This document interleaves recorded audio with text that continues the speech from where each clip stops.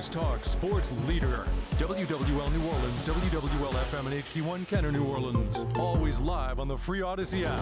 So you want to stay tuned for that. Right now we're talking to Vivian Tsai, chair of the College Savings Foundation, a national nonprofit helping families save for higher education. Good morning, Vivian. How are you? Good morning, Tommy. I am very well, thank you. Thanks for taking the time with us. Tell me what's going on in New Orleans with the College Savings Foundation. Well, we bring the College Savings Foundation as a group. We're an advocacy organization for saving for education beyond high school. We all know and we've all heard how expensive college and university tuition is, but every form of education beyond high school results in a cost. Community colleges, vocational studies, apprenticeships. We advocate for saving using 529 college savings plans for the expense of paying for those educations. People may not know what a 529 plan is. Can you go into that a little bit? Absolutely. 529 plans are excellent savings programs. You could think of it as an earmarked savings account to put money into for future college expenses or educational expenses. They're also tax advantaged. What does that mean? It means that you're not taxed on any of the earnings that you might get in the investments in the account, similar to, say, a retirement account or a Roth account. You're not paying taxes on that. And when you're paying for your educational expenses or your supply expenses when you're attending a vocational study program, those funds come out of the account tax-free. That's what they're so great at. So you're not deferring it, you're doing away with it, the taxes. You're doing away with it, absolutely. And I presume because sometimes you have an account and then you tend to, well, you know what, we can save for that later. Let's go to Disney World. There's a penalty associated with this if you take it out, right? Well, the penalty is there. It is associated with it if you go to Disney World. However, you will be just paying taxes on any of the earnings. So ordinary income taxes on any of the earnings that come out to pay for that trip to Florida. And what about the interest however, on? Many people. The interest would be taxable as well? The interest would be taxable as well. And so what we do recommend to people is there's no need to take it out of the account. Just keep it in and find another form of payment for that vacation. Because you can actually, if you decide not to pursue education right after high school, you can defer it for as long as you want. We see many parents faced with the gap year decisions of their students deciding to maybe pursue higher education at some future date or an uncertain date. The account can stay and grow in perpetuity. And the reason I brought that up is sometimes people think, and as a disincentive to take the money out, it's like, well, let's take $10,000 out and go to Disney World. Well, you're not really getting $10,000. You're going to get maybe $7,000 after you pay the taxes on it and so forth. Something else I see that's interesting is that some of the highest need jobs this year do not require a 4-year degree. That is correct. Much of our research shows us that there's quite a bit of applicability to getting 2-year programs or very technical skills-based programs under your belt and moving into jobs like EMT programs or technical technology support programs. 2-year programs can provide you a long ways toward those careers. Americans are not very good at saving for college education, are they? Or tuition? Or I shouldn't say college education because that in and of itself is a misnomer, right?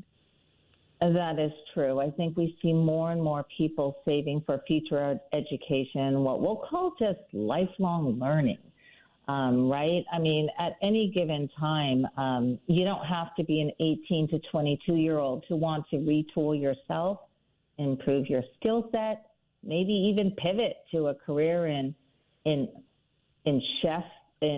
chefery, in cosmetology, or even in the health or medical field. So people, what we have seen in particular in the years since the pandemic is individuals here kind of re-examining where their careers are and what they need to maybe pivot to careers that might provide them more stability, might provide them more success, financial success, and using educational savings accounts to help provide the resources for that. So you're talking about taking the money out maybe when you're 30, and then you decide to change careers, go do something else, so you go to a culinary institute or something like that? That's correct. Okay. I mean, 529 plans are used by people of all ages. I think that historically we've seen many people think of them in terms of their own children and sending them to college using these 529 plans.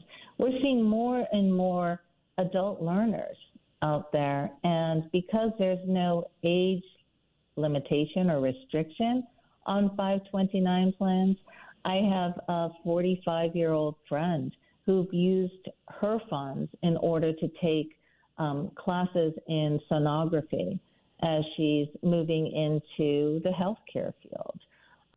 So 529 plan accounts can be a great way to earmark funds. And the best part about it, you mentioned saving is a challenge for many of us here. The idea of having earmarked funds separate from your daily expenses is tremendous. It's tremendous for parents like me who sent my own children to college in the recent years, and I wasn't hit in my monthly budget because I had prepared ahead over 18 years to earmark funds for my kids' college expenses. It really does help. If you never see it, it's kind of hard to miss it, huh? Absolutely. And I need that. Many of us need that. Who doesn't? Out of sight, out of mind. We're right? human beings. If we, like the government, if we have it, we're going to spend it, right? It's just the way it's human nature. That's why we always have a problem with that. How do you set one of these up, Vivian? Does your lending institution do this? Many lending institutions will have it. You can go to collegesavingsfoundation.org. We have some terrific resources on why you might want to open a 529 plan, and then it will be very easy for you there to open a 529 plan. Many online resources are available. One thing that is problematic, of course, you got a backdrop of inflation as you're trying to save and what you're going to earn on the money, keeping up with that. But there's also the increase in college tuition, and that's kind of gotten out of hand, hasn't it? It seems like the balance is all off. It does seem that there has been a disconnect in, rising tuition and the ability to keep up with it. I think what many institutions are doing, and this is really why we're here in New Orleans this week talking as an industry, learning from higher education what they are doing to maybe make that disconnect a little bit, the gap smaller, make college more affordable, and learn what institutions of higher education and vocational and workforce programs are doing to make all of it more affordable so more families can educate their children. Most 529 plans also provide different investment options for people who might have a longer-term horizon. If you're having a baby or a grandchild this year, you're not going to need those funds for a good, say, 15 to 18 years. You might have a genius who goes to college at 15. But as a result, you can invest and build a portfolio that will grow over a period of time.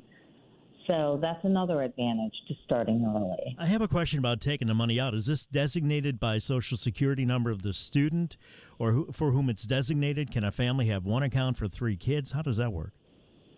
Yes. So a family can have an account for all 3 of their kids. They can have it for all 3 of their kids and 12 of their neighbors. And themselves as well? There are no restrictions. Yes, there are no restrictions for who can have a 529 plan. And yes, it is based on Social Security number of the account owner and their chosen beneficiary. So the proof the person who's going to school. The proof is to whom the funds are dispersed? Yes. So the verification, if you will. That's correct. Yeah. That's correct. So it doesn't matter whose tuition you're paying. It has to be tuition. It does not have to be tuition. That's what I said. It doesn't have to be tuition. No, it does not have to be tuition. It can be anything related to the studies of your student's program. And that could be anything from books and computers and housing and food related to your student's studies. They can be living at home, in fact, and it could pay for the expenses of the food while living at home and attending a school. How do people find out more about this, Vivian? They should visit collegesavingsfoundation.org. They can get all the information they need to move forward with this. Any final thoughts? Well, my best thoughts as a parent with recent college grads is start early, invest in your children. If you're not thinking about it for them, think about it for you. Maybe this is something that you'd like to do 5-10 years from now. And wouldn't it be nice to have an education account just for you to give that possibility? Thank you, Vivian. I appreciate your time. Thank you so much, Tommy. You have a good day. Vivian Tsai, chair of the College Savings Foundation, a national nonprofit helping families save for higher education.